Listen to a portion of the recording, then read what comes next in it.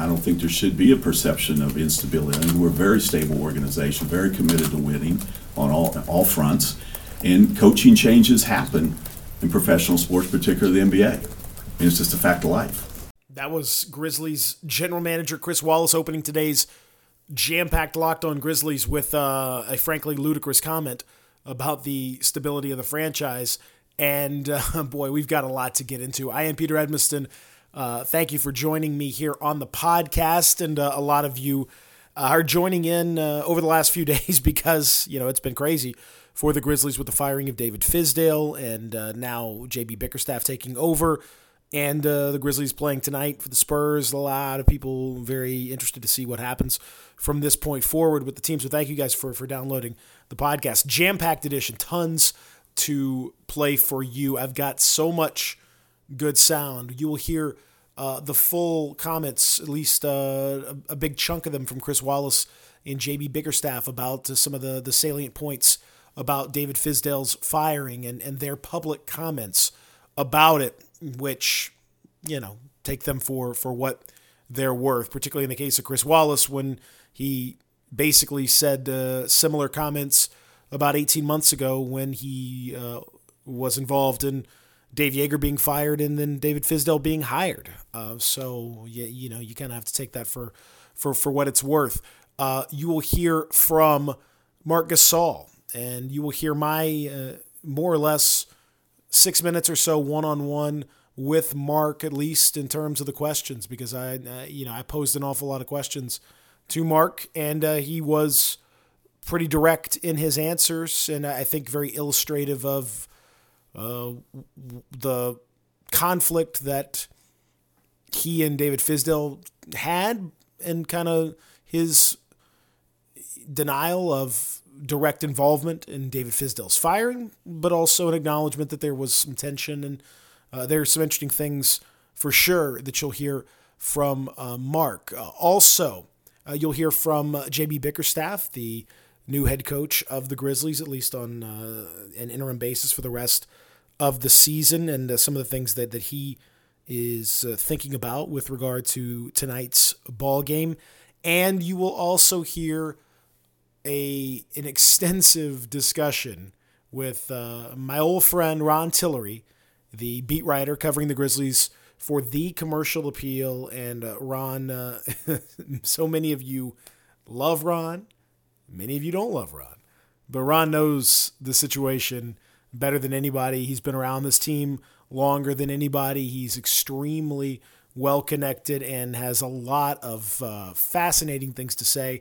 Ron and I talked actually after the press conference, initially with Chris Wallace and JB Bickerstaff, but before Marc Gasol talked after Grizzly practice. So you'll hear the thoughts that we put together in that little time frame. And it was, like I said, I think you're definitely going to want to hear it. It's a lot of pretty intense stuff, and a lot of stuff that I think needs to be said at this point, where the blame for this thing actually should go, and where the Grizzlies need to make changes. And I don't know. I'm more and more frustrated by the fallout from this as this continues, and more baffled really by how things have spiraled from this organization. It just does not make any sense. And this is a decision that has the appearance of chaos and instability,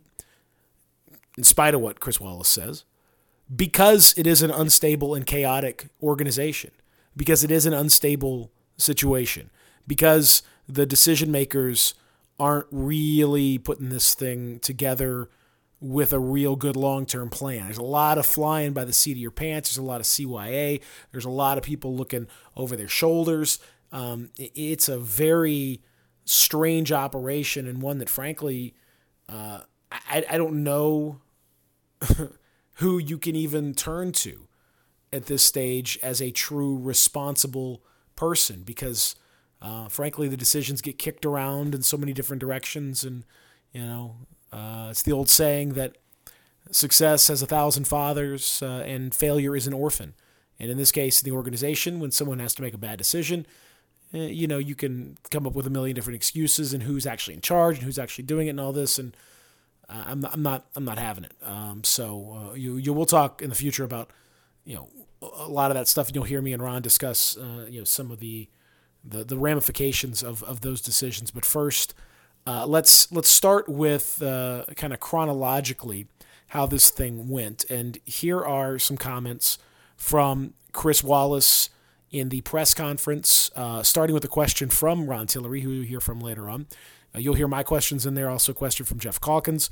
And I think that pretty well covers it, but this is a little chunk of that press conference from Chris Wallace earlier, and you'll hear JB Bickerstaff as well in some of this stuff. This is Chris Wallace from Tuesday morning. Chris, Ron Tillery, Hey, Ron. Commercial Appeal. I know you. Rightly or wrongly, it's perceived around the league and in Memphis that Marc Gasol greatly influenced this decision. Did management or ownership have a conversation with Marc before or after you fired Fizdale? Well, obviously, it's no secret there was tension between the two, and this is a factor, but it's not the overriding factor. As I said, the trends have not been positive. We've been heading in a bad direction for quite some time. We need to turn this around, and we talked to Marc, basically in real time as about the same time that I was talking to Coach Fizdale. Chris, Peter Evanston, Sports Yes, 56. Peter. Would this have happened had David Fizdale not made the decision he made regarding Marc in the fourth quarter on Sunday? Well, Peter, I mean, look where the trends I laid out here. I mean, 8 straight losses, 7 straight at home, 14-26 over the last 40. We also didn't close well last year. I think we were like 7-14 over the last 21 with a different roster, obviously, and we were healthy at the time. So we just weren't heading in a positive direction. We needed to have a change to try to save the season, continue the development of our players, and so this was the decision we made at this time. I asked because when we were here, I guess, May 2016, when Fizz was hired, one of the things that you highlighted was development of players and his development of players. To Fizdale's credit, he did a good job developing his players here. I mean, look at the emergence of JaMychal Green. D.D. Davis is starting to come on. Wayne Selden last year. I mean, Mike Conley had a good year last year, so give him credit in that regard. But the overall team performance, unfortunately, wasn't up to our expectations. The question would be, development-wise, do you think a young coach deserves the same patience and development that young players typically get? Well, we just, again, Peter, looking at where we were headed, there just wasn't a great deal of positive trends. Your stats guy, anything to jump on and hold on to. And we have an opportunity right now to make a change, hopefully get a positive reboot, which I think we will. And we think we have a man right here to my left that's uniquely qualified for this job at this point in time. Chris, 17 months ago, you parted ways with Dave Yeager Yes. and handpicked David Fizdale to be the guy to create the new culture here. In retrospect, A, was that a mistake? And then B, what happens to this culture that was supposed to have been built in the meantime? No, I don't think it was a mistake, Jeff. I mean, Coach Fizdale made a positive impact in a short time here, both with the team. Our player development made big strides. The organization that he showed, there was a good culture here. And again, we wish him all the best. I don't feel it's a mistake at all. But we'd slipped. And so now we've got to do everything we can to, as I said earlier, reboot and get going back in a positive direction and be the Memphis Grizzlies that this city and our fan base has grown to love over the last 7 years. And I've seen this happen before when a change is made in season and you get a positive bounce out of it, not just on the short term, but over the course of the whole year. And again, looking at a man we had here on our coaching staff who had successfully handled this type of job before, we felt this was the time to do it, and he was the perfect guy to lead the change. Chris, this is for both you and JB.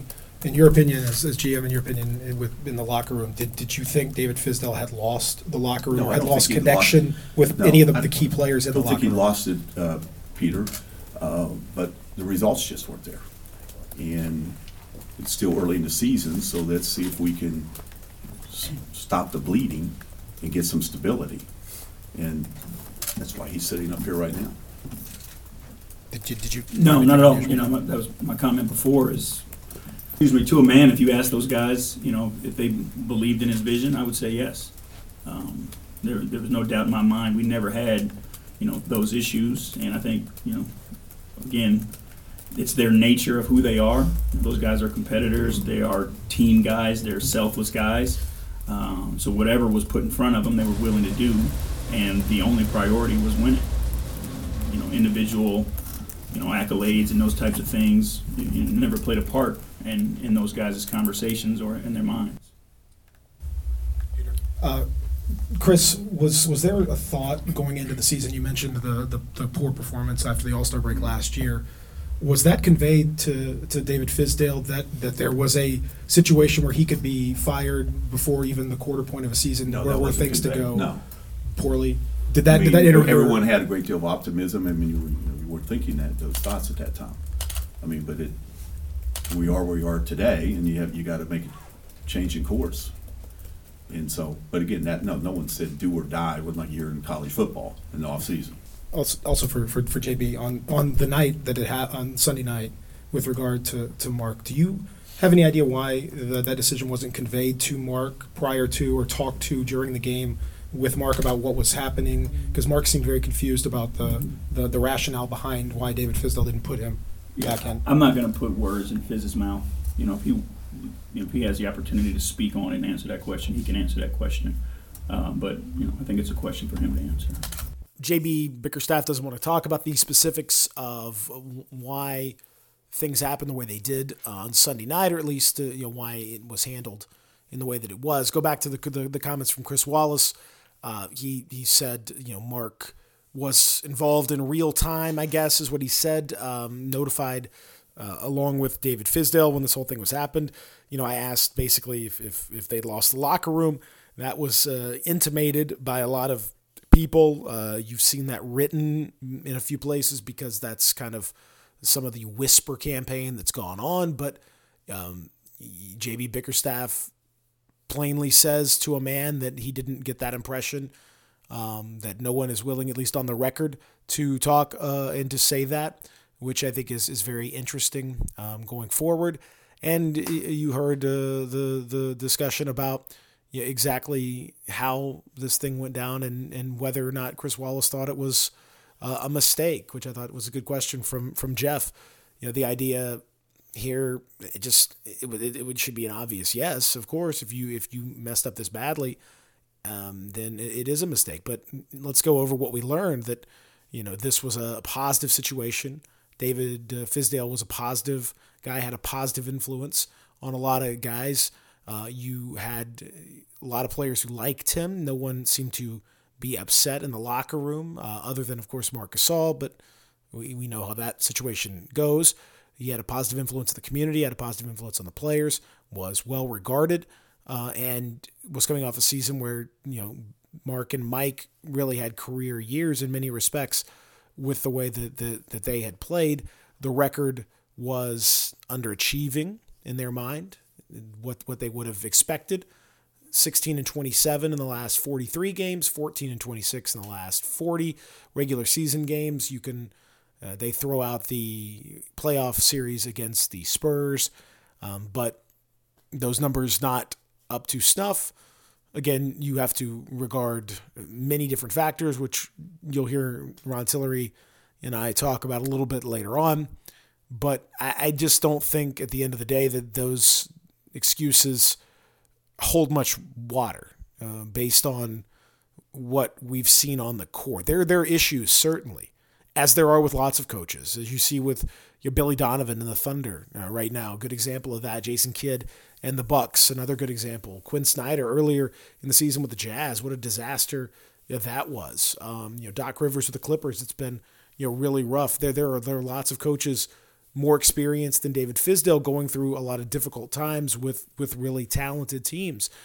So injuries play a part. There's lots of things that play a part, but to make this move now is particularly crazy. And you'll hear Marc Gasol talk about it with me coming up after this.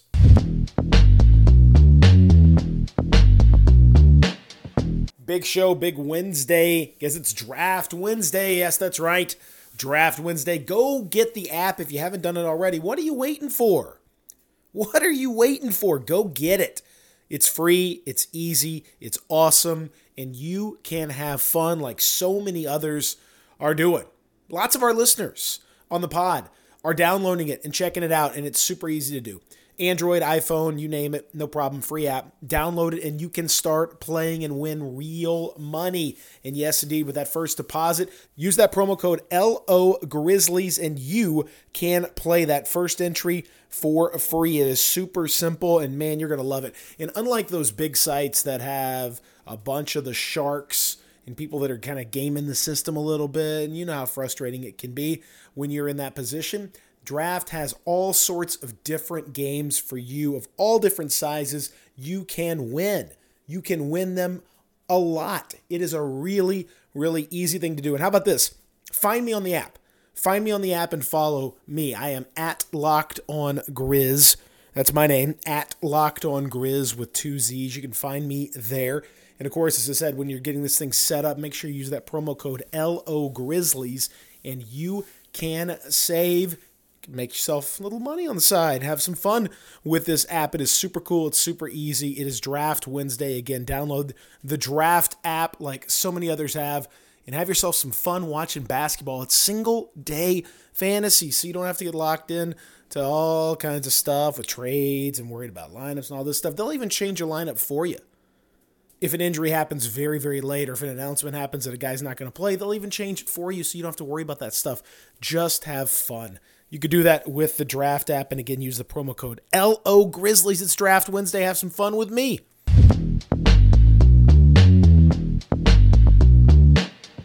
So let's get right to it. Here's Marc Gasol after practice on Tuesday, and I mean, the elephant in the room was pretty obvious, so I just asked him about it. Mark, what is your first reaction to what happened with Coach Fizdale? My first reaction, obviously nobody likes to see a coach change during the season because you don't have enough time to work on stuff. So that's, I was a little bit shocked by it. Did you ask for him to be fired? No, not at all. Did you speak to Robert Parra about this? I spoke to. I found out from Robert after the fact the decision was made, and they called me and let me know that the direction they were going, but not before the decision was made. Were you comfortable with the direction that Fizdale was taking the team?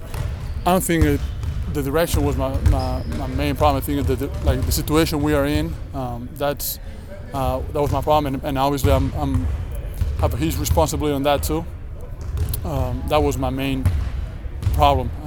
Obviously, it's like nobody likes to be in the situation we're in, and we were not, finding a way to win collectively, and we were breaking apart.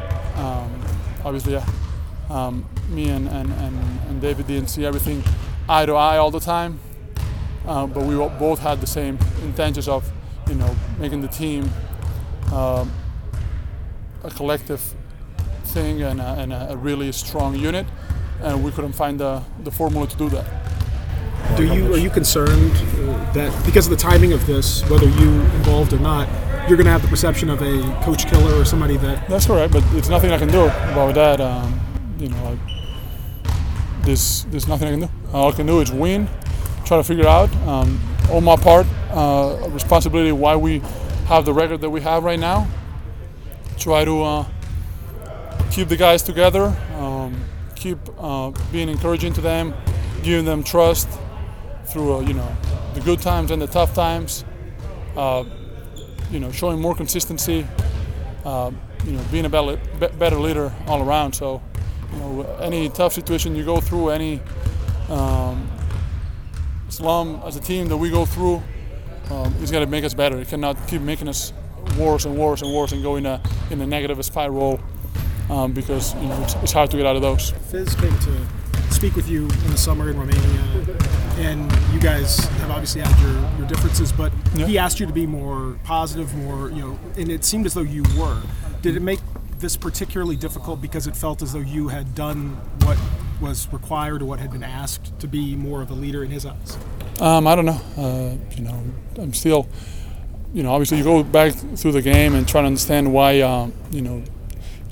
they didn't think I was a part of the solution or part of the winning part of the team at the end of the game, and because obviously you're in a tough situation, you're 0-7, you're trying to get a win, and it's hard. You're just searching. Like he said, desperation probably played into that, and he's a passionate guy as well. He wants to win, and it didn't work out. Did you have any thought that something like this could happen? That a coach could be gone at this early stage of the season, even given the injuries and all the things that you guys have gone through? No, I didn't expect anything like that to happen. Obviously, and we were trying to find, as players, trying to take our responsibility, find the things that we needed to do as players in order to win games and execute the vision of the coaches. Obviously, we were not getting that accomplished, and we couldn't find that rock.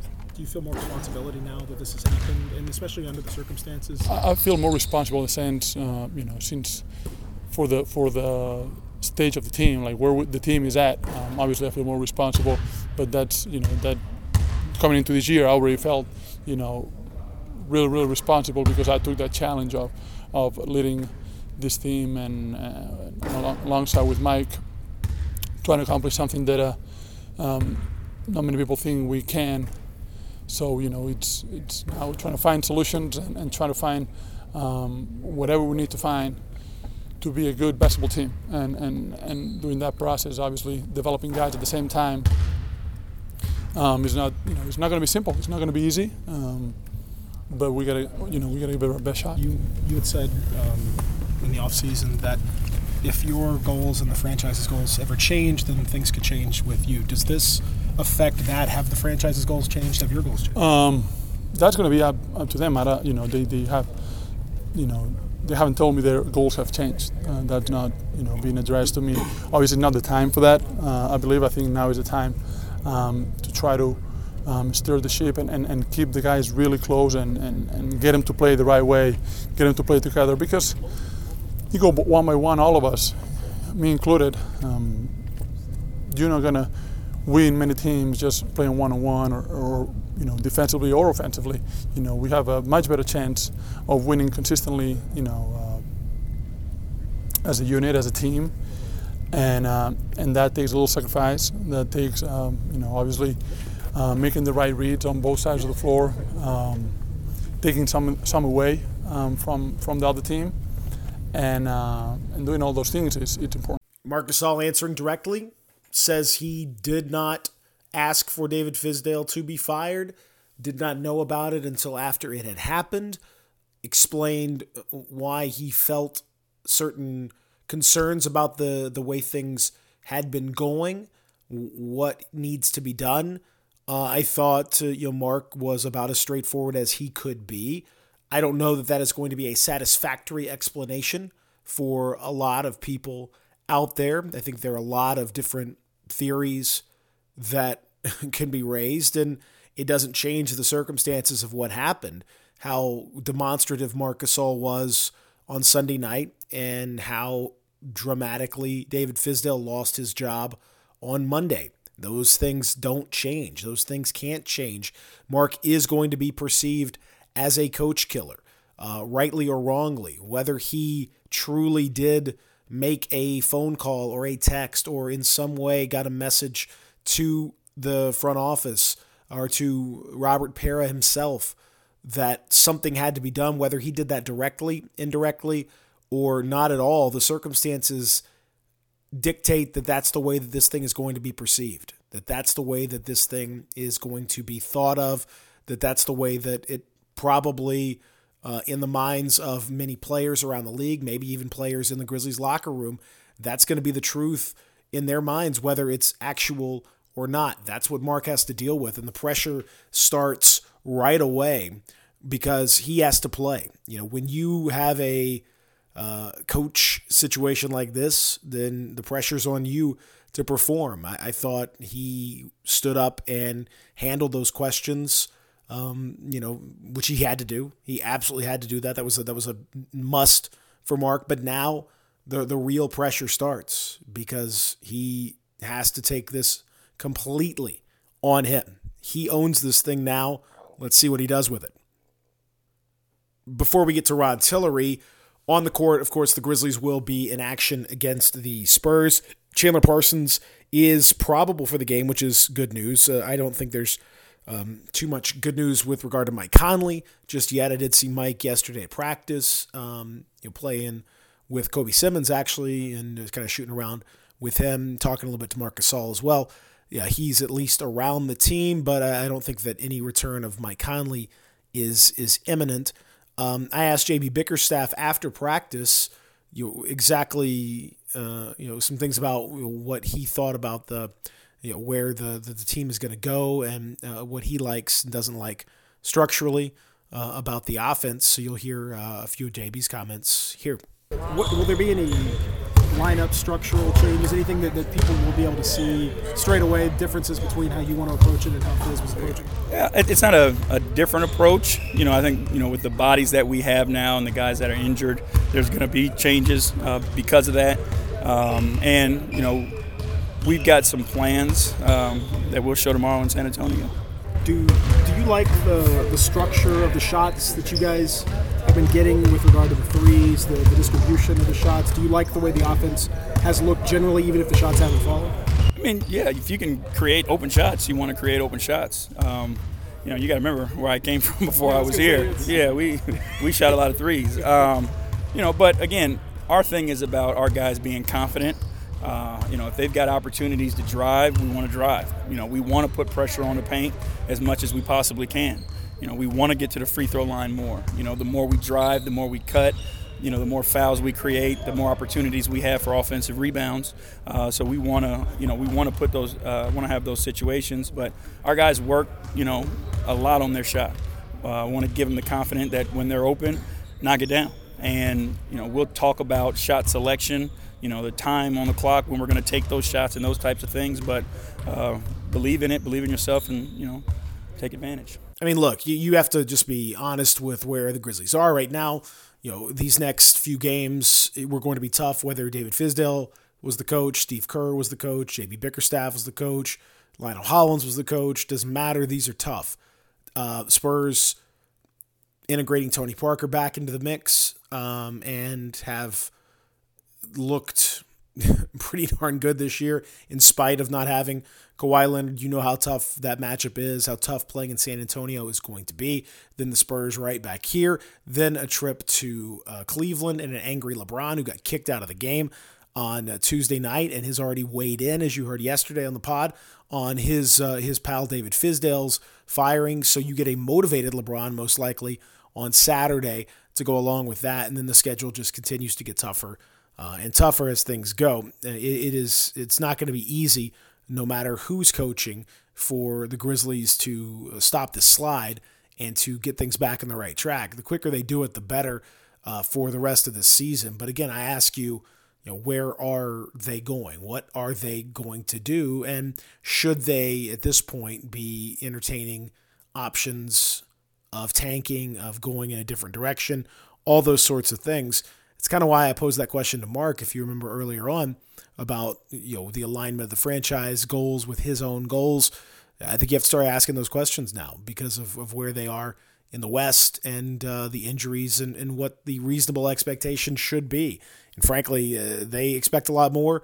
I don't know why, based on the roster. I don't know why, based on the people that you've got right now. You need a point guard, and you drafted one, and you had to cut him. You've got the Chandler Parsons thing hanging over your head. There's a lot. A lot of this you'll hear me discuss with Ron Tillery coming up in just a moment. But yes, Grizzlies in action tonight against the Spurs. We'll, of course, have all the postgame for you on tomorrow's edition of Locked on Grizzlies. But up next, it's my chat with Ron Tillery.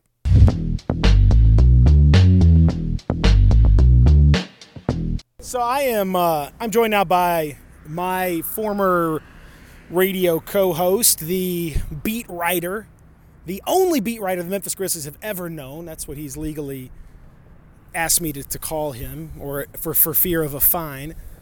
He is the man who's on top of this story and has put out some very interesting details about all of this Fizdale business that you're definitely going to want to read over at the Commercial Appeal. He is Ron Tillery, who joins me here, Locked on Grizzlies. So we're talking before Mark talks. So when you guys hear this, it'll be after that. But just know that that's the time that we're taping this. So, Ron, we've heard from Chris Wallace. You were on my radio show earlier today. You've written about this.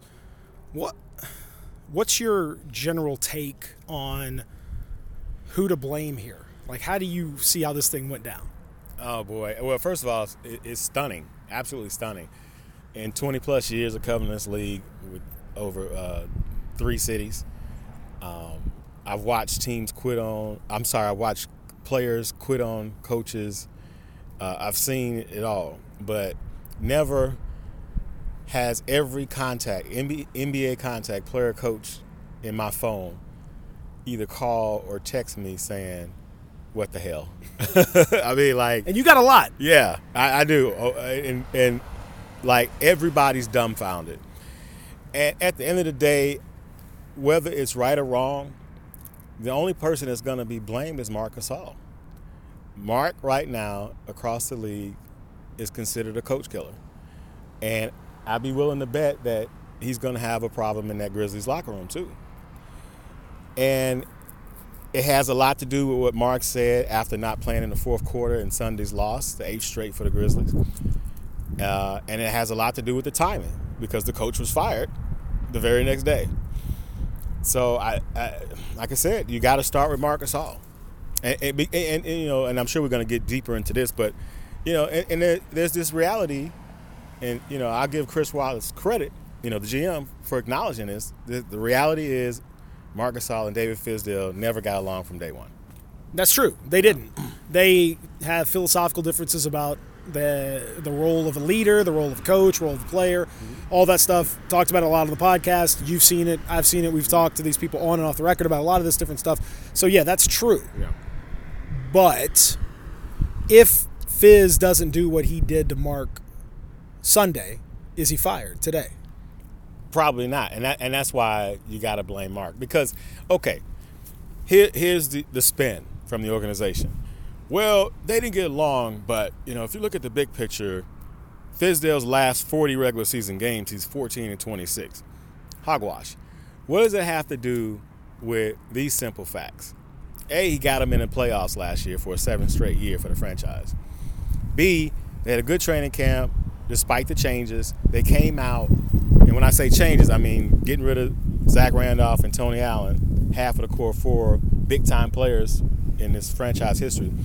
So they start the season 5-1. They beat the Warriors. They beat the Rockets twice. I mean, they're rocking and rolling.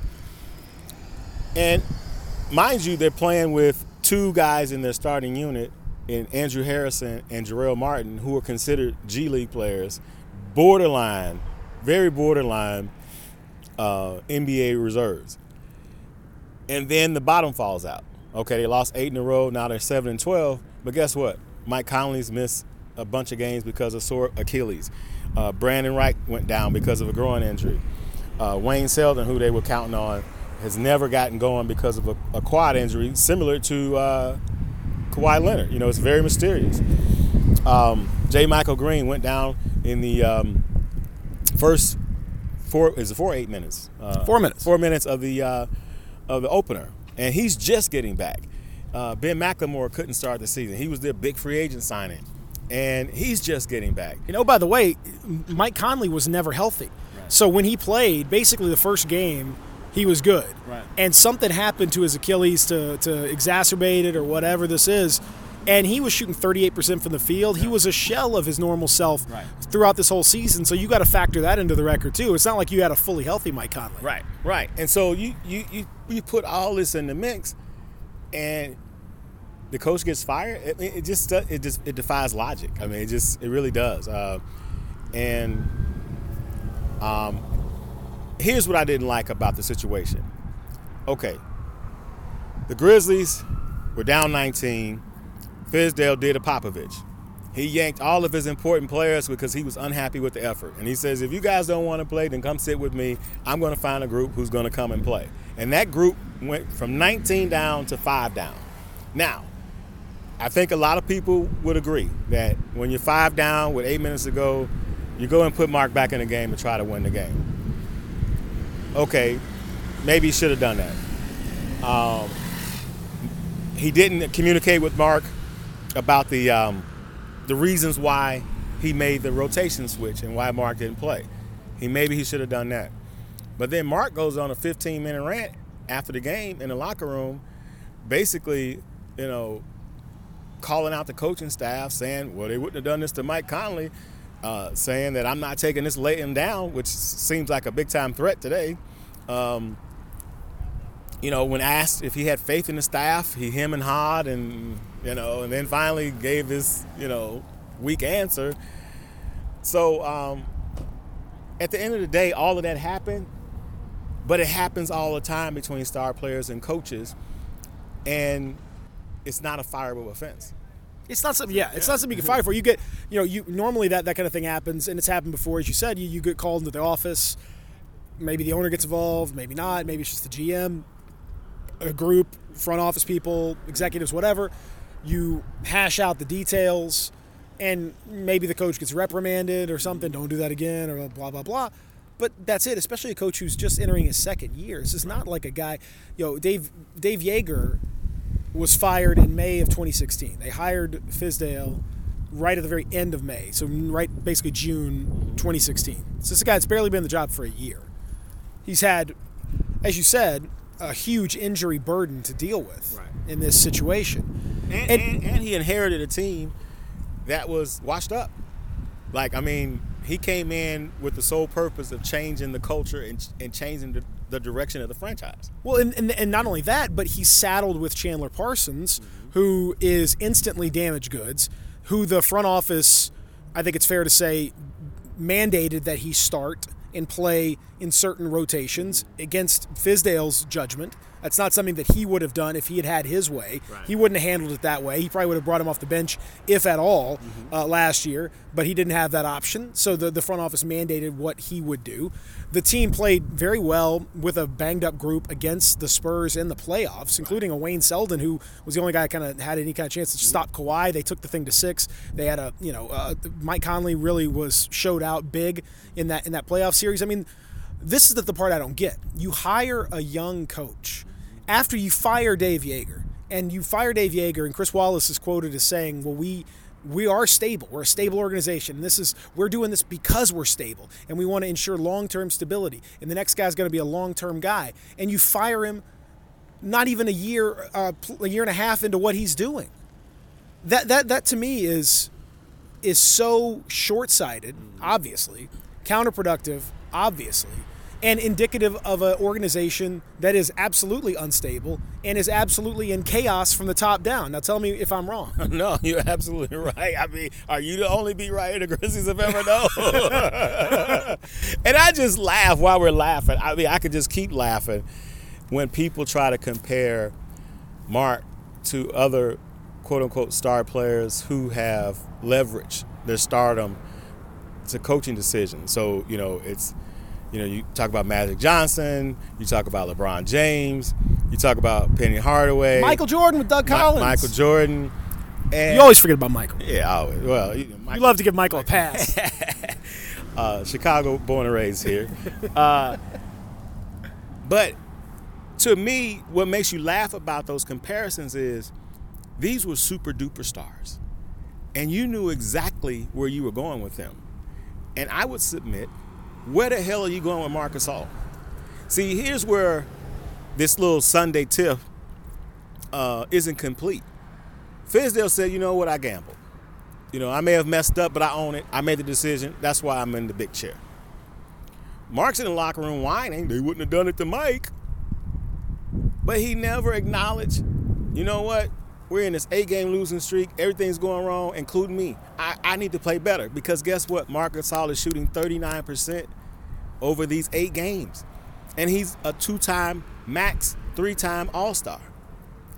So when you're playing a bunch of no-names in Brooklyn and you're not dominating the game, when you go to Denver and you let Jokic, was Nikola, come on, man. Nikola Jokic kick your ass in a one possession game all through the fourth quarter, I don't see how that gives you a right to intimate that you need a coaching change. So this is the thing. I'm with you. Like, now this really puts the spotlight squarely on Mark. It's Mark's team. It's Mark's responsibility. Mark better play out of his mind over the next rest of the season, because this is they've chosen Mark, obviously, over and people can say what they want. Here's where I want you to help cut out the BS. All right.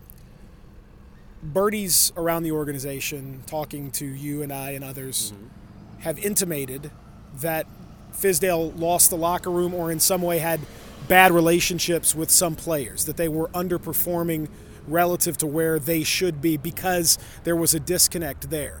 That has not been my experience in the locker room. Talking to those guys, I want to know, was it your experience? When I asked about it, and I asked about it at the press conference because I want it on the record publicly, if that's what's going to be intimated, I would like for them to say that publicly.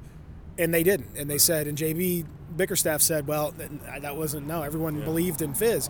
That was my impression. They may not have liked everything, but nobody likes everything. I mean, players were bitching about Lionel Hollins left, right, and center, but they played for him. They bitched about Dave Yeager and mostly played for him, not entirely, but mostly. Did you see any evidence of that? None. And like I said earlier, I've seen when teams have quit on coaches. It's very obvious.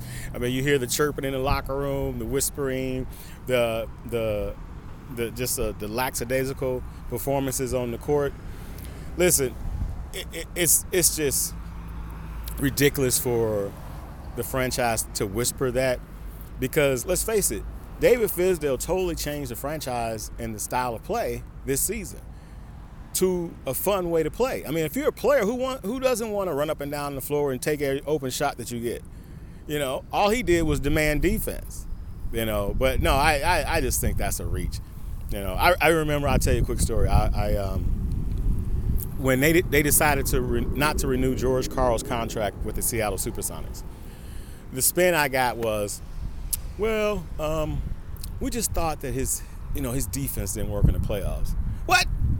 The guy averaged 55 wins during the regular seasons and took you to the NBA Finals, and that's the best you can come up with? His defense was good for the regular season, but it didn't work in the playoffs. So this is the kind of BS you get to try to justify a bad move. And you've talked about it before with me on the radio show, and we may have talked about it on the podcast. I don't know. You wrote about it today. This is not Marc Gasol's first go-around with coaches feeling a little weird about their relationship with him, whether he's Coach Killen or not. I would say every coach, and some more than others, felt like something was weird about Mark. Yeah, I mean, he's been difficult, and a lot of it has to do with coming from Spain, the culture with that Spanish national team. They're all like brothers. They all grew up together. It's a lot different than the NBA. The NBA is a players' league. It's a lot of isolation, Mark has just struggled throughout his career to embrace that, and so he's fought every coach, from the time he got here on philosophy about how the team should be run and how you should play. Play the right way. He's always throwing that out there. So yeah, and I just remember Dave Yeager's last year, 2015-16. We're on a West Coast trip. Things are going bad. I mean, it's a tough stretch, and they didn't lose 8 in a row, but. And I don't think it's any secret around people who cover the team or work for the team that, even as a beat writer, Dave and I didn't have the warmest relationship. But out of the blue one day, like, he just comes to me and was like, I think Mark's trying to get me fired. And he just wanted my opinion about that, And it was mostly based on what he saw on the floor. Because, Mark's body language can be really bad. It's always bad. And then he can check out. Like, if guys aren't doing what he perceives to be the right thing, he'll just check out. And so, yeah, I mean, Dave was paranoid to no end. Now, Mark didn't drive Fizdale to that same level of paranoia. But you always wonder about Mark's influence. Well, and And along those lines, when I say influence, make no mistake about it. Marc Gasol has the owner, Robert Pera, on speed dial, and he kind of brags about that relationship. So I think it's safe to assume that, maybe there was a little chit-chat going on. well, as I said yesterday on the podcast, 2 + 2 is 4. There's 2 players in that locker room who, from the very beginning, were Robert Pera's guys. That's Mike Conley, Marc Gasol. Those were the guys that went to dinner with him, that famous dinner out in San Francisco. It wasn't Lionel Hollins. It wasn't any of the other team. It wasn't Rudy Gay at the time. It wasn't Zach Randolph. It was Mike and Mark. Clearly, the idea was to build around those guys. Well, Mike's out of action right now. He's not part of this process, but Mark certainly is. And when you have that direct connection, it just stands to reason that this guy would be directly involved. And you'll never know unless Robert Pera decides he wants to talk about it, or Mark, I guess, how direct that involvement was. But I suspect it was extremely direct. And here, this goes back to what we've talked about before. Ron, this thing is unstable because the top is unstable. There were lots of rumors, most of them fueled by Jason Levian, who himself has an extremely poor reputation, a guy that's hard to deal with. A lot of people feel that way about Jason Levian. But he always kind of intimated that something was a little bit strange with Robert Pera, that he was some of his decision-making was, was a little bit odd. And I think most people kind of chalk that up to, consider the source. Mm-hmm. Well, now you've got 4 different coaches with JB in about 5 years. You've got the last 2 coaches, 2 of the last 3 in the NBA, fired. You've got this relationship being what it is. You have Joe Abadi in some role of doing something around the team, even though he's not technically an NBA guy. He's a lawyer, but he's the conduit from Pera to the team. You have the front office who does stuff, but it's always difficult to pin down exactly who's doing what and when between Chris Wallace and John Hollinger and Ed Stefanski. How is it not unstable? And how is this not a problem that is basically a Robert Pera problem? Well, I'm glad you brought that up, because I think when things fall apart like this, so unceremoniously, and just, this one is like ridiculous. It's always, to me, an organizational failure. And I just wholeheartedly agree with you. I don't know how this couldn't be considered as anything but unstable. These are the type of franchises that flounder. I mean, look at the Sacramento Kings. They had, 4 or 5 coaches in 4 years? I mean, you can't possibly succeed without stability.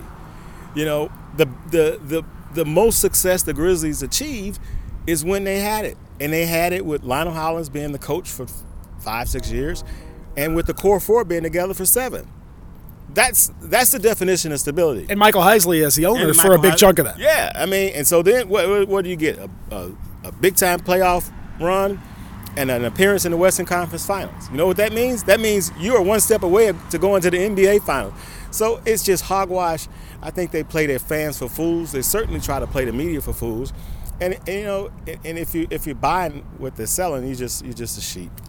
And that's unfortunate that it's that way, but that's really what the aggressive push from these guys has been. So, where you go from here is the question. Like, I asked the same question that I think Chris Wallace, ironically enough, asked about Mark's brother Pau back 10 years ago, when he was angling to get Pau traded, and he was working very hard to convince Michael Heisley that Pau Gasol wasn't all that great, to try to get that move made. He and Mark Ivaroni didn't think very highly of Pau Gasol, which may have been why the return for that trade was initially not so great.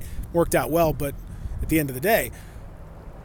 So where are you going with Marc Gasol? If Marc Gasol's your guy, Mike Conley, who knows what will happen with him, but even if, let's say, Mike comes back, Chandler Parsons, where are you going? Like, where now, if you're willing to dump Fizdale and try to push for a short term, for what? Yeah. Like, what's the end game? Right. This team isn't built to survive injuries. It's very clear, because the drop off from their best players is dramatic. So what makes you think that they're built to contend? They're not. They've got Mike Conley, Marc Gasol, J. Michael Green, who are 3 NBA players, and Tyreek Evans, who's been remarkable coming back from injury. The rest of the roster, big old question mark. I mean, Huge. it's huge. I mean, it's like either guys are young and unproven, or coming back from major injuries, i.e. Chandler Parsons, and now he's going to be out. Mario Chalmers. Mario Chalmers. So this is not a contender. And so that's why I go back to my original statement. It's one thing for a star player and a coach to be into it and the coach has to go. But that happens when you have super duper star players. Well, and let me you know where you're going. And let me stop you there, because you know, not only do you know where you're going, but you're close. Okay, so you want to blame LeBron for getting David Blatt fired. Fine. They were 30-11 at that point, but they wanted to win a championship. Right. And ultimately they did. Michael Jordan, when he got Doug Collins fired, that team had lost consistently in the second round of the playoffs to the Pistons and to the Knicks, and they were not able to get. They were getting closer. You could feel it, but something had to change. When Magic Johnson got rid of Paul Westhead, again, that was a team that had been to the finals. They were in the rarefied air, the stratosphere of these teams. Right. Penny Hardaway and Brian Hill, that team had gotten to the finals. That was a good group. This team has done 4 first-round losses out of the last 5 years and is 7-12. What you don't make that push to get rid of the coach unless the coach is the final straw. Right. This coach is not he's not. I don't know that he's even a straw, but he's definitely not the final straw. Right. I mean, I'm with you. I don't see where you're going. To make it come down to it's either Mark or it's Fizdale, because again, they can talk about the record all they want, but we just push back against that with facts. You know, strong playoff appearance against the Spurs. You start the season 5-1. Now they're just simply waiting to get healthy. So, but with the way the roster is constructed, that's not going to matter enough. You know, and I don't know. This is crazy. It's crazy. I think it goes back to the original point that this is the very definition of instability. Well, and here's the last thing. Mm-hmm. So Chris Wallace comes out and does all this, and Chris is a survivor. He's always been a survivor. He had a little stretch, when Jason Levian was around where he was on the outs. He was still technically being paid, but he wasn't. I mean, he was basically couldn't even get in the arena really. So he was still an employee. Right. He has a remarkable ability to hang on and do his thing. He's just always around. That's been his thing in the NBA. It's been incredible. You got to give him credit for it. I mean, it's remarkable. 3 different organizations, different roles, in, out, all that. He's always done it. Yep. But look at last offseason. The Grizzlies are in desperate need of a point guard right now. They drafted one, and they had to cut him because he sucks so bad that they had to cut him. They drafted another guy in Roddy Zagoratz, who they cut because they didn't have room for him and he didn't work out and he looked so bad, and they brought him over and they gave him a multi-year deal and had to eat all that money. Right. Deontay Davis comes out of this. Who knows what's going to happen with Deontay, but you've traded a first-round pick for those 2 guys. Same offseason, you signed Chandler Parsons to a $94 million contract when you know or should have known that he is damaged goods and potential to be catastrophically damaged goods to the point where you have no hope of getting your money back. He's been better this year, and he's still not coming close to paying off that amount of money. And to keep your argument going, they kept Jarrell Martin, who's not an NBA player, just because they were worried about Chandler Parsons maybe not being available. So they just kept a body. Exactly. On a rookie contract. So that's all this past offseason. Now, factor in the fact that you haven't had a meaningful first-round draft pick that is hit for a decade in a small market where first-round picks are vital. You've traded away a couple first-round picks to go get Jeff Green and to go get these guys that we talked about there and to make these moves that haven't worked out. Sure, you've scored with some lesser moves, second-round picks, some different trades to go and get guys with exceptions or whatever. But in the main, you've parlayed a remarkable core 4, basically done nothing to help them for the better part of a decade, done all these things wrong. How is this man still the guy? I'm not trying to be. It's nothing personal against Chris Wallace. Right. That's a track record of disaster. And then he was the guy, Ron, the final nail in the coffin. He was the guy that took all the credit for Fizdale. Said, "This is my guy. This is the guy. He's going to be this. He's going to be that. He's a young coach. He's got player development. He's the part of the grit and grind mentality. Blah, blah, blah." And now he's firing him about a year after he hired him. Yeah. How is he keeping a job? He's harmless. Chris Wallace is not a guy that will fight the coach. He's not a guy that's going to butt heads with the owner. I mean, he's harmless. He does what he's told. I remember Lionel Hollins saying once, thank God, Chris Wallace was my first GM. You know why? Because Chris Wallace stayed out of his way. Jerry West wouldn't have. I suspect Danny Ainge and a lot of these other Winning GMs are, lock and step with the coach. I remember Mike Heisley, the late Mike Heisley, who was the original Memphis Grizzlies owner, saying, if he were to answer your question, he would tell you what he told me once, and that says, Chris Wallace allows me to be me. In other words, I can do whatever I want as the owner, over and beyond the general manager.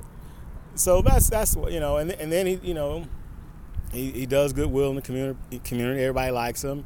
And with an absentee owner, I mean, I guess he loves that, so, but. And Chris is a nice guy. Again, Chris, personally nice guy. None of the stuff, I hate when it's not personal, yeah. I hate when we get, this seems like in Memphis especially, we mix up personal and business. It's not personal. I like Chris. I've had many lunches and meals, and Chris has helped charitable functions that I've done, and he's helped other It's not about being a nice guy. It's about results. It's about performance. It's about looking at what is the track record and what do you have to go on, and how are you going to sell, Ron, to the fans? How are you supposed to sit up there with a straight face and say, we're going to change the culture, we're going to change this, we're gonna move on, we're gonna rebuild or reload or retool, and we're gonna change all this other stuff, and we're not gonna change the people and the structure that got you all those bad decisions before?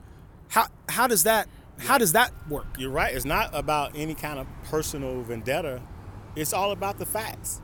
All facts. I mean, you just spelled out his resume, which goes back to a checkered past in Boston with the Celtics.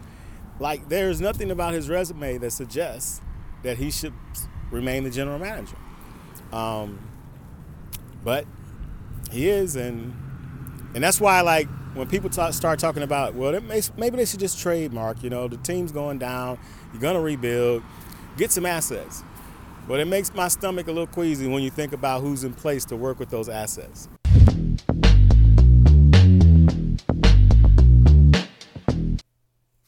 Thanks, as always, for listening to Locked on Grizzlies. Thanks to Ron Tillery for a very candid and fun interview. Thanks to everybody down at FedEx Forum. A very busy day yesterday, but everyone, in spite of some tough situations, was very accommodating and very polite. As always, I appreciate the professionalism that was shown.